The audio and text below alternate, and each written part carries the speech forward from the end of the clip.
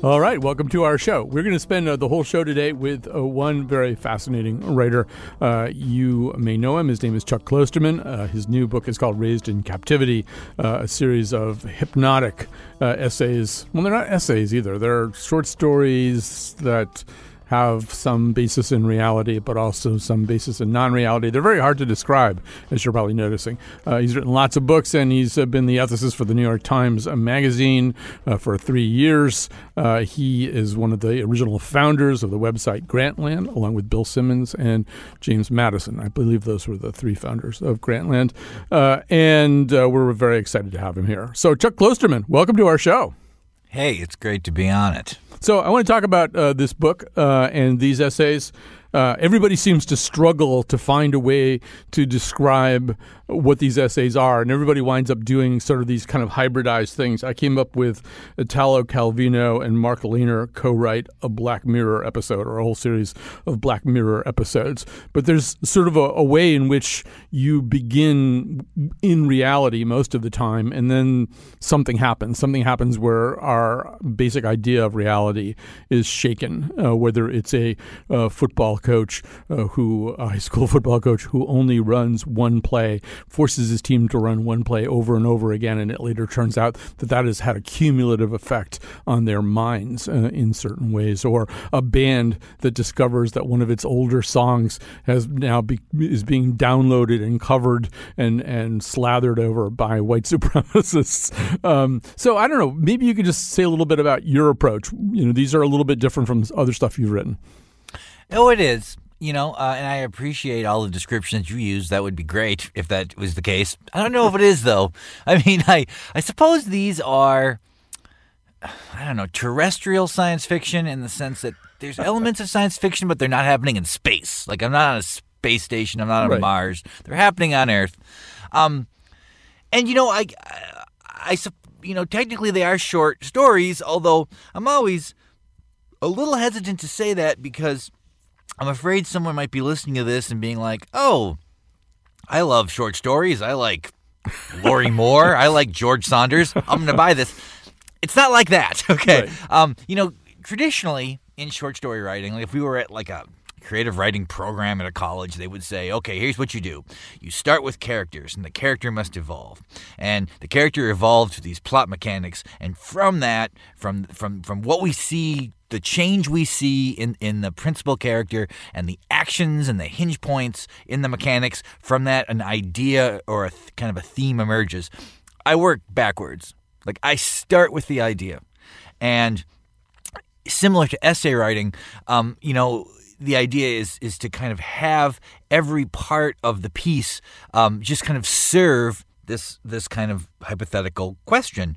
The characters in my stories, because they're so short, they don't really evolve. I mean, they're more like the characters in like a Hitchcock film where it's a character type. Mm-hmm. And that I think if someone is reading these stories, they're like, I've met a person like this, or I understand a person like this. And then the thing that happens in the story, it's usually that we're based in reality that's just like ours, except for one thing being different, and that's what the story is. And I have to say that for the most part, the outlook of these stories, I'm looking all the way through for the common thread. The outlook of these stories is not particularly hopeful. I would say somewhat pessimistic. Things are, for the most part, not going well. If it's set in some imagined, slightly distant future, things have gotten worse. Wikipedia has merged with the public school system. Maybe you could say a little bit about that, too. Is that just being pessimistic for fun, or are you really feeling that dark right now?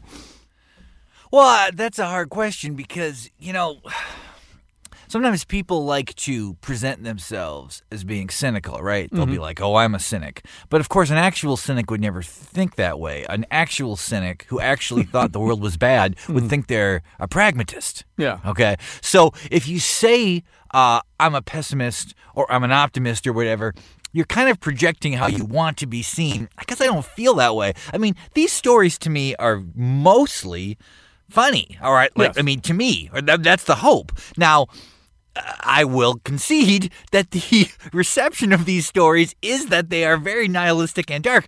I didn't think that when I wrote them. I mean, I understand why this happens. I understand how that works. I mean, there are only there's 34 stories in the book, and only a couple of them, I would say, end with a happy ending in a conventional sense. I kind of write about what I daydream about. Maybe my daydreams are sad. I don't know.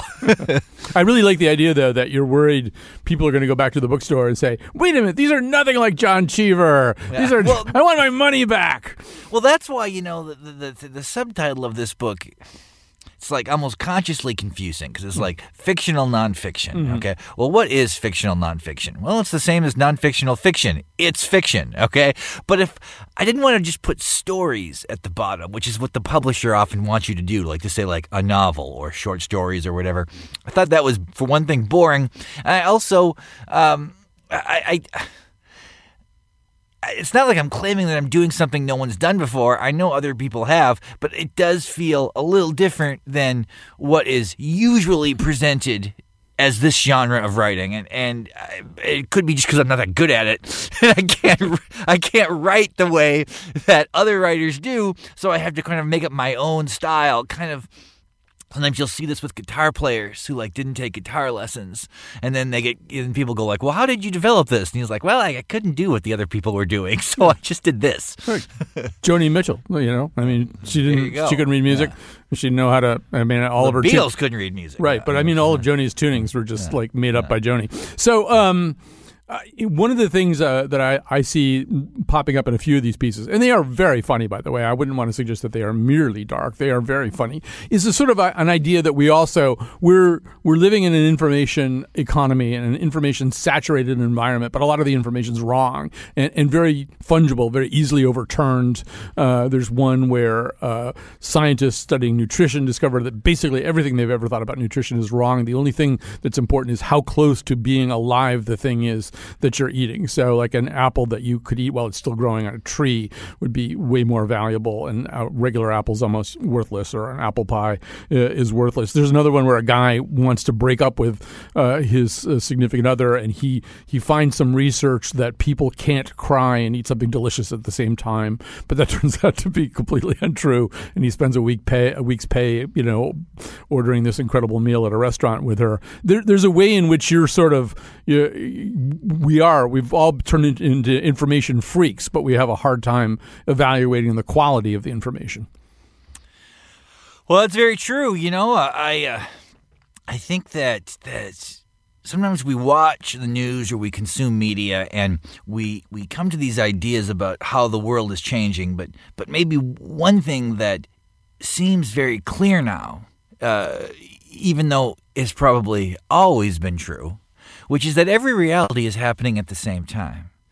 And that people are constantly living these lives and living in these sort of simulations of life where they construct what isn't true, and then they sort of live within that framework.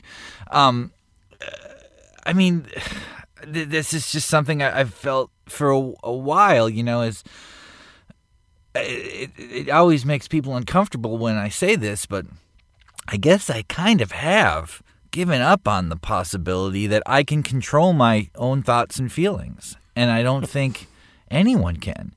I mean, I just think that in a heavily mediated culture where we're just inundated with ideas and images all the time, and then we also have the limitations of our own biology, the way our mind is a collection of electrical impulses and our body is mostly water and all these things that are tied to laws of physics, it does lead one to wonder how much agency is really left. And I'm very skeptical whether the things I believe and feel have anything to do with me. And if I'm just sort of absorbing all this information, sort of refiguring it in a way that seems original or creative to me, and then injecting it back out as if I built it. And all I was sort of like the racquetball wall that the ball bounced off of. Although the alternative would be, I mean, in some writers, Pynchon being the most obvious example, and Salinger to a certain degree, Don DeLillo to a slightly lesser degree, William Vollmann. There are writers who just go, you know what? I'm not going to have anything to do with any of that stuff. The only way that I can have an original thought is to essentially stopper my ears and blindfold myself so that I can stay away from the kind of environment, the highly manipulative environment that you're talking about. You've kind of gone in the opposite direction, right? You're very much a part of that ecosystem that you're describing. Well, it's a very good question, and that's kind of insightful, because the writers you mentioned, I have a huge admiration for that. For the ability to sort of separate yourself from society and kind of work in your own silo of existence. Now, I was a newspaper reporter for 8 years. Then I lived in New York for 15 years writing for magazines. I am generally associated as being a nonfiction writer about the popular culture. It seems as though my entire existence is intertwined with the rest of society and the rest of the world. But, I've moved to Portland, Oregon now, and I write now in a little log cabin in my backyard. I bought a house, and in the back there was a pre-existing cabin, which I had a guy come in. I always kind of say it's like Ted Kaczynski's Unabomber cabin, although this does have Wi-Fi, which he probably wouldn't have liked. No. But anyway, so I made this cabin into like my office, and I am trying to have a life that is a little more separate from the world, because one of the upside to living in New York and kind of being in that ecosystem of other writers and other media people is that you do get smarter. You're just surrounded by really intelligent people all the time, and every idea that exists is almost like a battle. You're always every interaction you have is a kind of a debate over the meaning of things. But the downside is inevitably you do become like other writers. Your thoughts become more shared. They become less singular. And I am trying to get back to that. And I don't know how this book would have worked if I was still living in New York when I wrote it, because it sort of required me to really be inside myself. I mean, it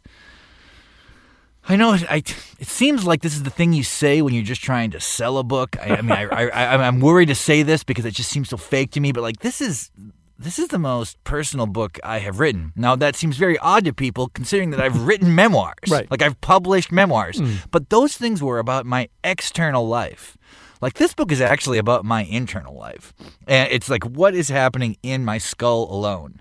And that's a real difficult thing, a hard goal to attain in the modern age. Right. I think if you were to say to somebody that you didn't know that you were trying to grow close to, if you really want to understand me, read these 34 pieces, you'd scare the crap out of them, Well, I don't think anybody who doesn't know me would ever conclude that this is a personal book, because there's no signifier in it that suggests that it's me.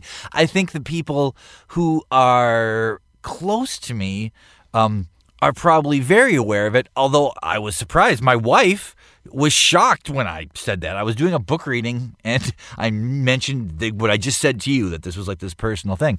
And we got home that night, and my wife was like, "Why did you say that? That's like a weird thing to lie about." And I was like, "Well, I'm not lying. Mm-hmm. I'm not lying. That actually is true." And she was like, "What?" So maybe it's so masked or hidden that the person who knows me best doesn't see it, but to me it feels so obvious. Like I almost felt it's weird to have these stories. I'm almost too vulnerable in these stories, like too exposed. But luckily, no one else thinks that, so I can just do it. So you've just done, I think, a 9-city publicity tour, which means you're in cities, you're doing readings, people are getting in line. They want autographed copies of your book and selfies, and you've done this a lot, so you've really kind of gotten to know the Klosterman audience. And I feel like there might be a prototypical Chuck Klosterman fan. In fact, I work with one. There's a guy here at this radio station named Tucker Ives. He's, very much into everything that you do. Have you kind of gotten a sense of who the audience is that you're reaching, who's really responding to what you write? Huh. That's a good question. Okay, so this is the 11th book. I started doing this in 2001, and the first book I wrote was called Frogger Rock City, and it was about growing up listening to like hair metal in rural North Dakota, like, you know, bands like Poison and Motley Crue and Guns N' Roses. When that book came out, of course, it didn't do that well. It was my first book. I was an unknown person, and you know, I do a book reading in, say, Chicago or whatever, or you know, in Denver. And 11 people would show up, and they would be 11 people exactly like me. I mean, exactly. Like, they looked like me. They liked all the same things. They were the same age. It was like 11 clones of myself. And the second book was Sex, Drugs, and Cocoa Puffs, and that book was much, much, much more popular. In fact, it's basically as popular as all my other books combined. And that completely changed the audience for a while. Okay. And, you know, suddenly there would be hundreds of people there, and half of them would be women, and I couldn't predict who would be there. And you know, it's almost like a bell curve, right? So then you keep touring with the other books, and then there's a period where people go to your readings and they're not even that interested in your work. It's like they've heard about this person on the internet. They've heard other people say that they have an opinion about him, and they almost show up.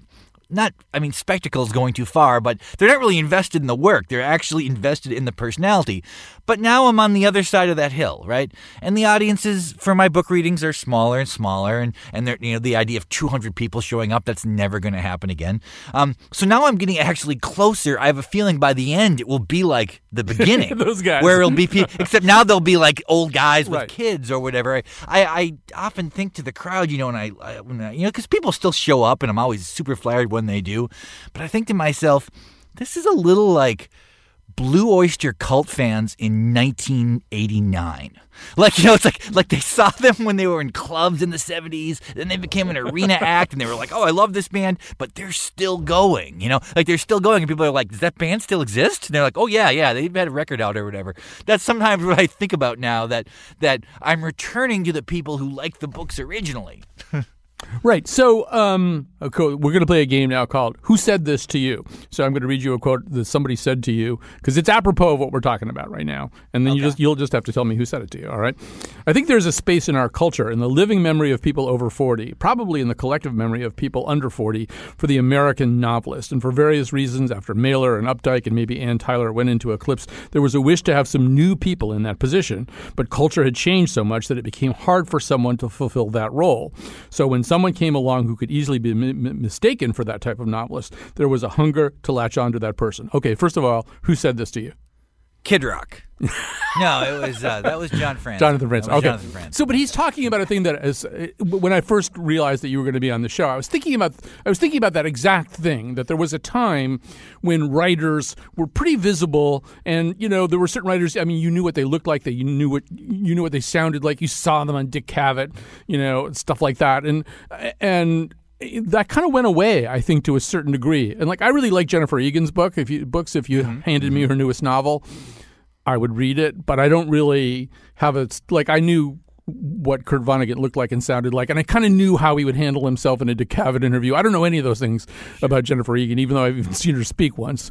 But there's a way in which, for your audience, you're kind of that way, right? These people, the people who like you, they really have a very vivid sense of who you are. I'm trying to turn this into a question, and I don't know how. So go ahead. No, I know what you're saying. Yeah. I know what you're saying, and you know, okay, on the one side, you know, it's like there's like so many things, there's an upside and a downside to this. Because the upside is that I'm sure that sort of relationship, the idea that people have a sense of what I am like and what I talk like and sound like, has sold more books. I'm sure, you know, I go on a podcast by this guy Bill Simmons, and it's a hugely popular podcast. And when I go on there, I get almost as much attention as I get from releasing a book. You know, I was in, like, you know, a little documentary movie about LCD sound system. Of course, these things probably do help promote, you know, the idea of who you are, but there is a downside to it too. You know, when I started this, a compliment I would often see about my writing, you know, and people would have, you know, some people would like it, some people would hate it, but the people who would like it would say, oh, there's a lot of voice to this writing. Like, he's got a kind of organic, natural voice. But here's the deal. If someone doesn't know what you sound like and your writing has a lot of voice, the voice they use is the best version of their own voice. The writing becomes more likable because they almost feel like they are creating this experience they're having. But as soon as people actually know your voice and they know how you actually talk, it becomes impossible for them to read the work without hearing the way you sound. And frankly, some people hate my voice. There are people right now listening to this radio interview and they're like, this guy's annoying. I don't like the way he sounds. I can't help the way I sound. It's just the way I do. Now, as a consequence... Roy Blunt once said that he hated to do readings because he said the entire point of literature is to get things down in a voice that's actually better than the writer's own. And then the minute you do that, they make you go and read to people. Oh, yes. It's an odd thing. It also changes the experience. Like, if somebody thinks that my voice is hectoring or grating, they're going to read my work in that way as well. And I do sometimes think that if I had never given interviews, if I had never done podcasts, if I had just been like William Vollmann or whatever, like I have no idea what William Vollmann sounds like. So when I read a William Vollmann book, I'm hearing myself tell me that story. That's a huge advantage. Now, like I said, I'd be less popular, though. I probably would not be on your radio show now. Well, certainly not if I didn't do radio interviews, I guess. You wouldn't have me on. It'd be just, a blank slate.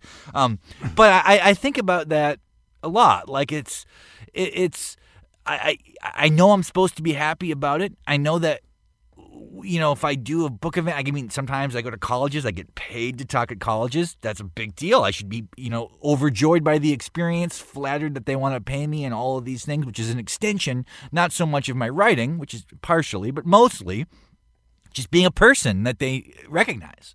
It's an odd thing. I mean, I have very mixed feelings about it. Yeah. No, but I know what you're saying. When you were saying that, I was also flashing back. I'm older than you are, and so I had the experience of having been. This is going to seem like not a very good analogy, but that of having been a very dedicated as a child and even a young man. Peanuts comic strip reader. Like I really loved the strip. And this is before there were any animations. Yeah. And I think also that you and I probably like the strip for similar reasons, which was that rather than this kind of sunny, ill-advised Eisenhower era, version of cherry-cheeked happy children, it was children as they actually are, or as we felt. They were neurotic and sad and worried. But when they animated it, like the voice of Charlie Brown, all the voices were completely wrong because I had put versions of my voice. I projected those onto the panels of that comic strip, or some version of a voice that I hear, in my own mind. And I will admit that when I was reading, I probably was.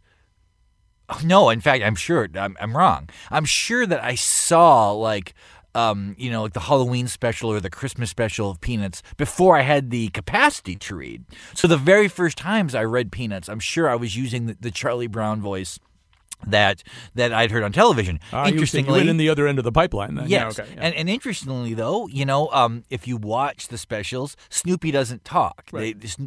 So I guess for Snoopy's voice, I'm still manufacturing one myself. Right.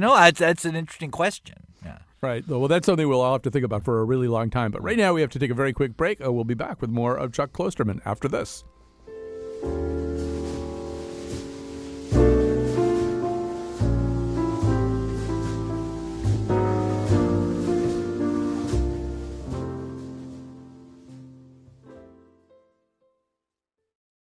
All right. We're talking to Chuck Klosterman. His new book is Raised in Captivity, Fictional Nonfiction.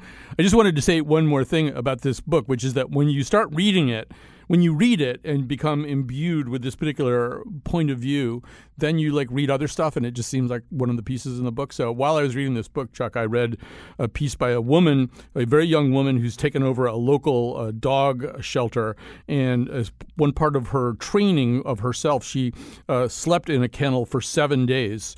I guess during all 4 seasons, so 28 days, but 7 days in each season, leaving only to go to the bathroom. That was the one thing that the dogs did that she wouldn't do in the kennel. And she writes things like, Then there are the ones who just get there. You see the confusion on their face and feel the intensity of the fear in their body language. They grip so harshly with their paws and claws into the floor, not to be put in the kennel. Once in there, you watch many of them hide in the back or sit in the corner of the kennel. Some of the newbies are immediately so fearful. Aggression is the first symptom they display. And she says, they acclimated to her very quickly. They seem to accept her as another dog.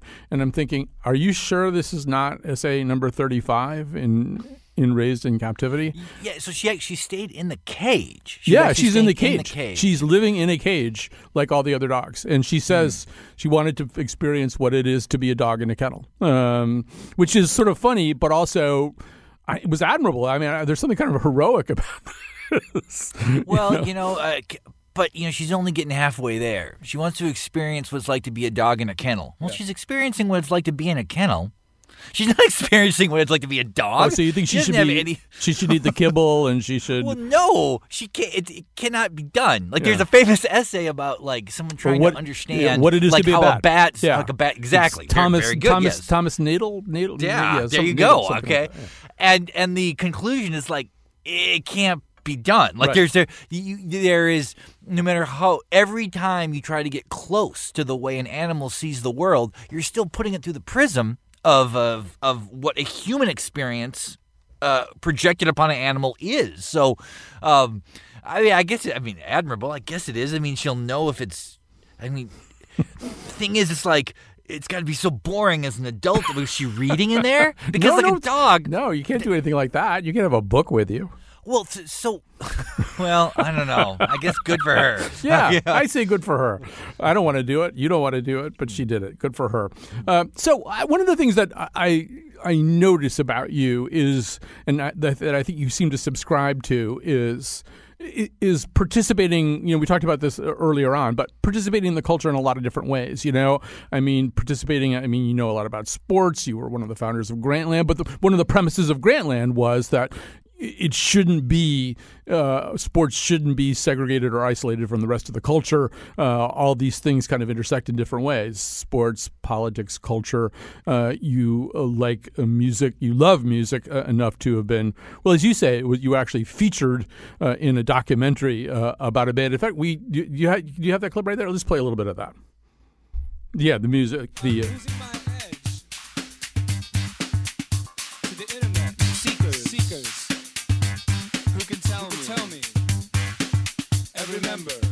Wrong clip. B1 is what we wanted.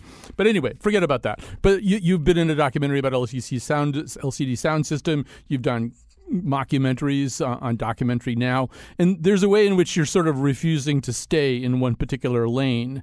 And I'm wondering, I guess, maybe how conscious an effort that is. Oh, well, I'm conscious of it. I don't know if it's a conscious effort. I do have I guess I was going to say an advantage, but actually it was just luck. I sort of emerged as a person who's like a, writer, public writer or whatever, just before the internet really became calcified and the idea of being a generalist was kind of eliminated. Now the assumption is that if you're going to write about something, you're going to specialize in this one idea, and your value or what you can contribute is how deep a dive you can make into this singular thing. But I was a generalist, and particularly when my second book of essays came out, and there was sort of no clear structure as to what It's like I wrote about dissimilar things in a similar way, and as a consequence I'm kind of allowed to keep doing that.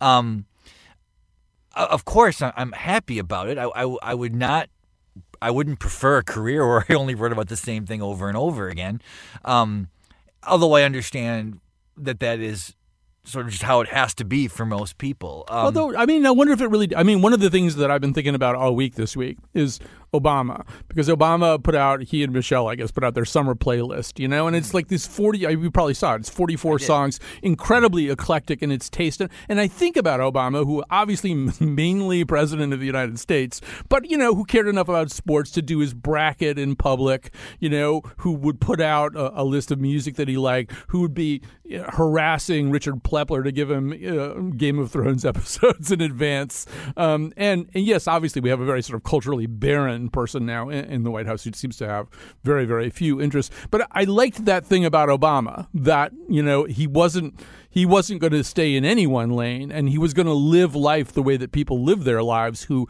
care about culture and who are enriched by culture. And I think it's good. I think it really is an effort worth making not to stay in one place. Well, it also reflects something about,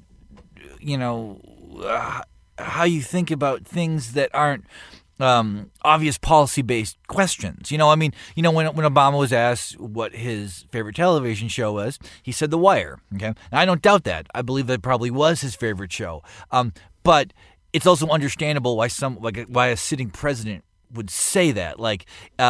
It would be one thing you'll probably never hear is you'll never hear a president say they don't like sports. Okay? Mm-hmm. You're just never going to hear that because they do not want to be seen by a populace, part of the populace, as someone who has an adversarial relationship with something that they kind of see as part of their identity. I mean, it's very fascinating to me the ancillary information public figures put out in the world, and we're always hoping that it's completely authentic and guileless, but it rarely is. Although, actually, if you look at the current field, I don't get the feeling Bernie gives a crap about sports. I would be astonished. Maybe the Vermont Catamounts or something, But that's interesting. Is this not this specific point, but things like that? Is that the reason that there is maybe a ceiling to how far Bernie Sanders can go in political life? Because if people are drawn to him, because it seems as though he is kind of talks like a real person. The things that they'd say about Trump are actually very true about Bernie Sanders.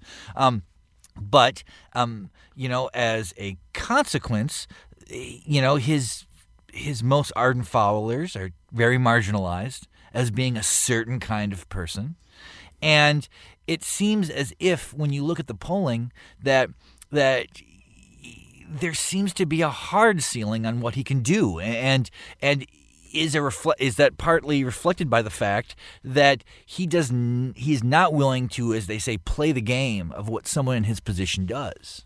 Yeah, I mean, it would be weird if, think of all the barriers that he would break. He's Jewish. He's a professed socialist. He denies being an atheist, but in the other times he's appeared to be an atheist. If those weren't problems, but he doesn't know who Brett Favre is, that is a problem. Or maybe you're saying all of those things are of a piece. Well, they represent a certain detachment from the mainstream. Or an unwillingness to sort of understand that there are some signifiers that a political person, a quote-unquote political person, just sort of adopts reflexively. For a long time, they would have said, well, of course Bernie Sanders can't be president. I mean, he's a socialist. There was, it's interesting when you talk to young people now who can't remember that there was a period where that was like you couldn't have become city alderman if you were going around saying you were a socialist. It was just like an impossible thing. The fact that he had gotten as far as he did as a congressman was amazing, But now that has changed. Now that is seen as a form of populism or whatever. So that's not as a big a problem anymore. However, the kind of personality that drove him to that position, even when it was unpopular, might be in some weird ways an Achilles heel to his overall potential, because people have these expectations. Like you talk about the Obama list or whatever, what would your reaction have been if you're looking at the Obama list of songs and there'd been a couple R. Kelly songs on there? People would have been shocked. They would have been shocked. Now, granted, R. Kelly is a hugely popular artist who's had a huge amount of success in his life, but no one would ever list him among the 40 songs they loved this year. I mean, Obama will list Reeling in the Years by Steely Dan. That song has not really been in the public consciousness for a long time, but he can put that on there and people will be like, oh yeah, I love that. He kind of went chalk, though, with Steely Dan and Van Morrison, Brown Eyed Girls, Sure. which he does with his NCAA picks, too. I mean those weren't interesting choices. Yes, I mean, you say going chalk or whatever, that's a great phrase, It's like that's something Sanders does not do. Right. He just, yeah. So as long as we're on this subject, we'll do a little flashback to you talking to Trevor Noah. Hopefully we've got the right clip here. Is it possible that in another 800 years, this period will seem crazy? It seems very possible to me, even though I don't necessarily know why that will happen. That begs the question, though. Raises the question, rather. Donald Trump.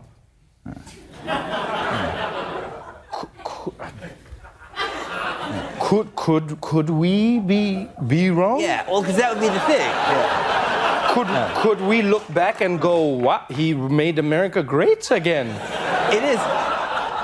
It is sort of this terrifying idea because it's like, well, no one's going around saying like, well, if we can just get him in office, it will be great. That's the problem. Like, there's the assumption, of course, that he's the least qualified person possible to be this far in the race. Yes. And if he became president, it would somehow destroy democracy. Yes. And yet the thing is, this is happening because of democracy.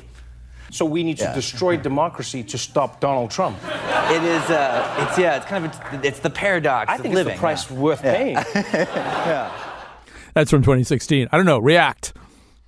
To what I said? Yeah. React to yourself. That was before Trump was elected, and it was so, it was it's just an interesting period of time. It's like the 4 months before that election are kind of like the 4 months after 9/11, where we as a culture have collectively decided we're going to forget how it was. Like we're just going to forget that people were saying the things that we were saying.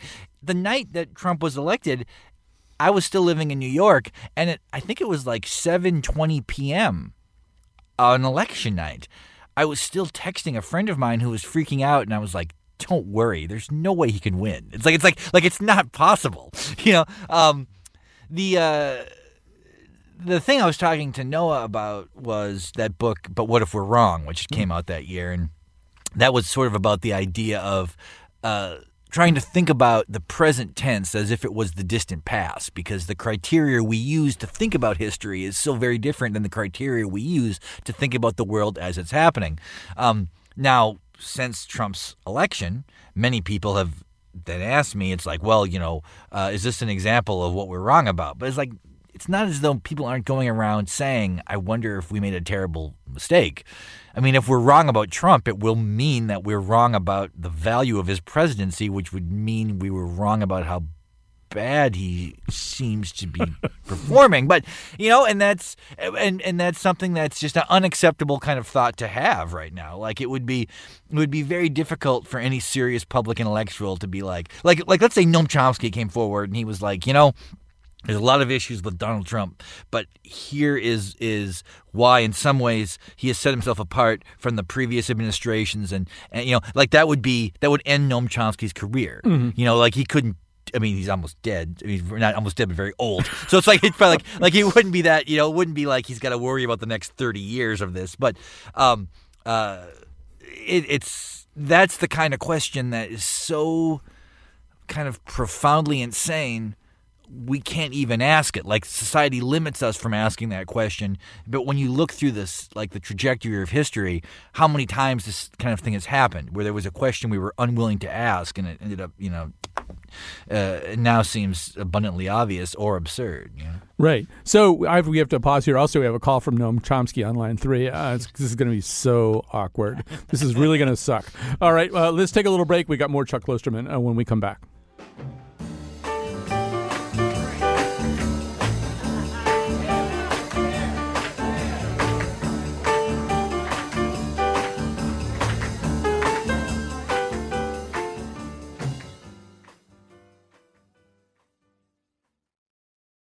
So I decided, I was going to work on my voice. The guys who sang Hi, Michael McDonald, Geddy Lee, Russell Hitchcock, all of those guys. But Clark was almost a different level. I don't know. I just kind of bear down and I get up there. They can sing pretty high. Catalina B.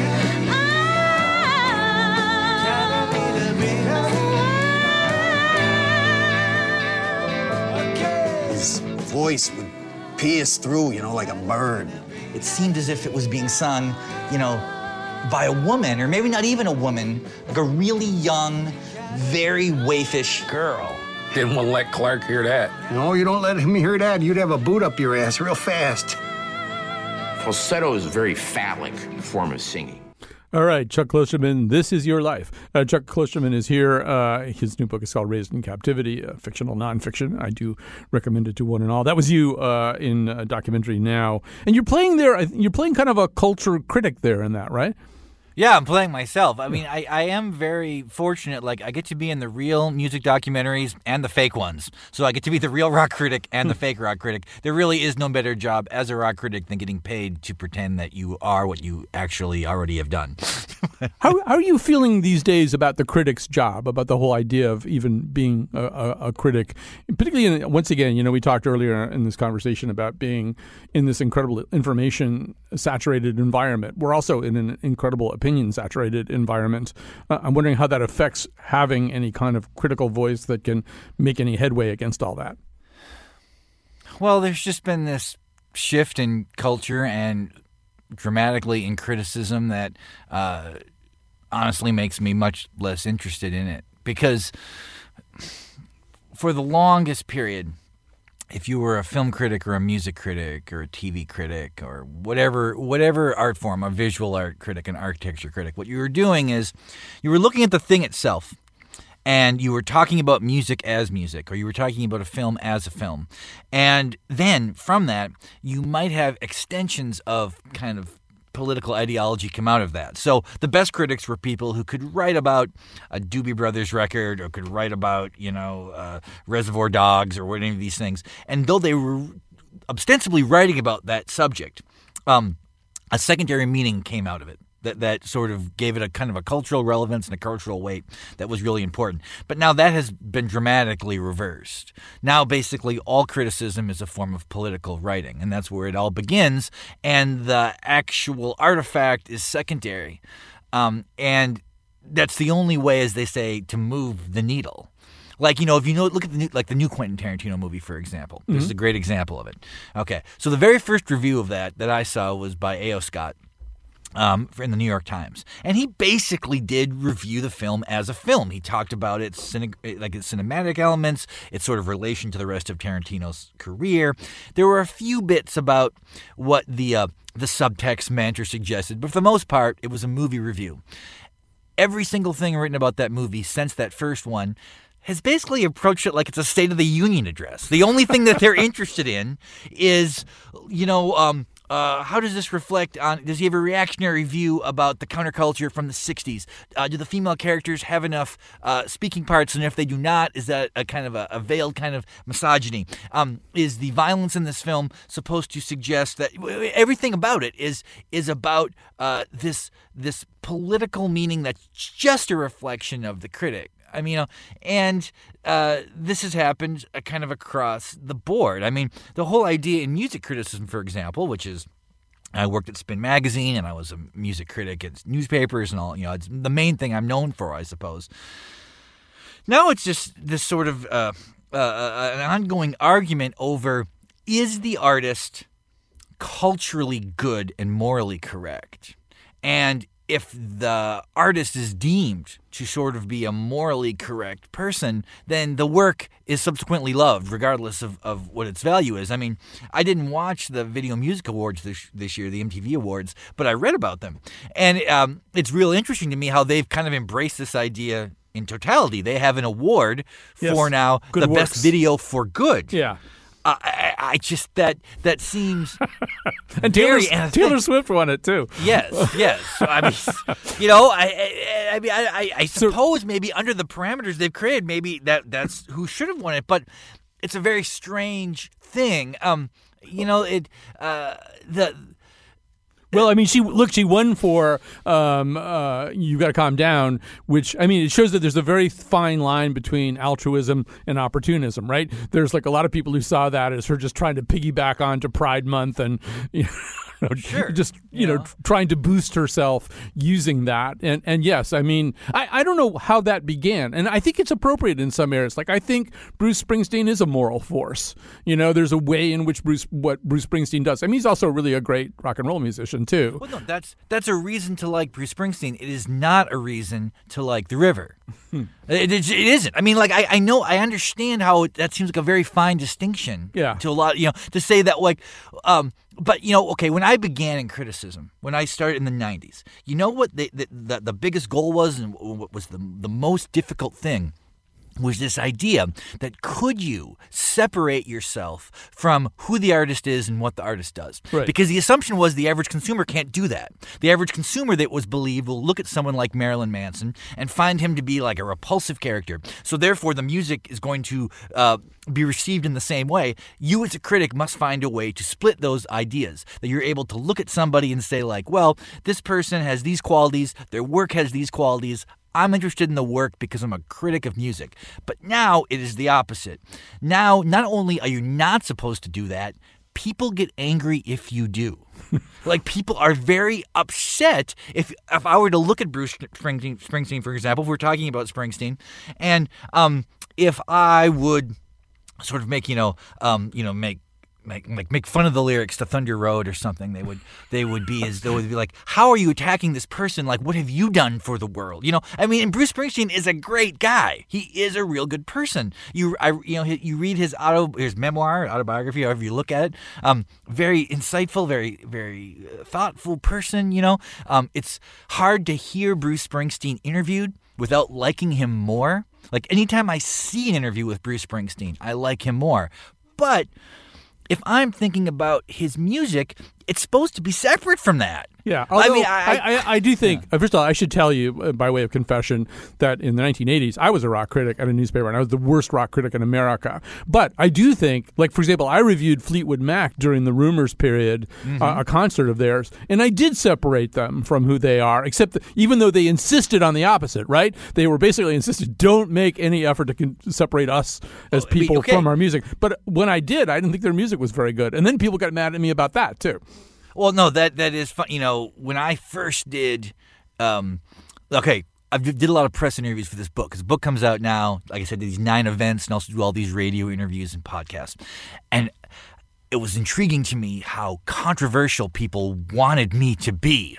Like, I do an interview with someone, and they'd be like, what do you think of AOC? You know, it's like, what do you think of cancel culture? All these things, like, every question that I was given for a while seemed to be an attempt to get me to say something that would be viewed as, edgy or problematic or whatever. It was so weird. When I started this in 2001, people would be like, so you think Billy Joel's as good a lyricist as Bruce Springsteen? Very controversial of you. Like, that was seen as controversial then. Having an idea about the lyrical content of pop music was seen. Now that's nothing. Now you can have any idea you want about any piece of art, as long as it manifests itself with a political idea that is seen as acceptable. It's a weird thing, you know? All right. So we have to stop, although I don't really want to stop. I feel like I'm just getting started. But you've got other things to do, and the show's over anyway.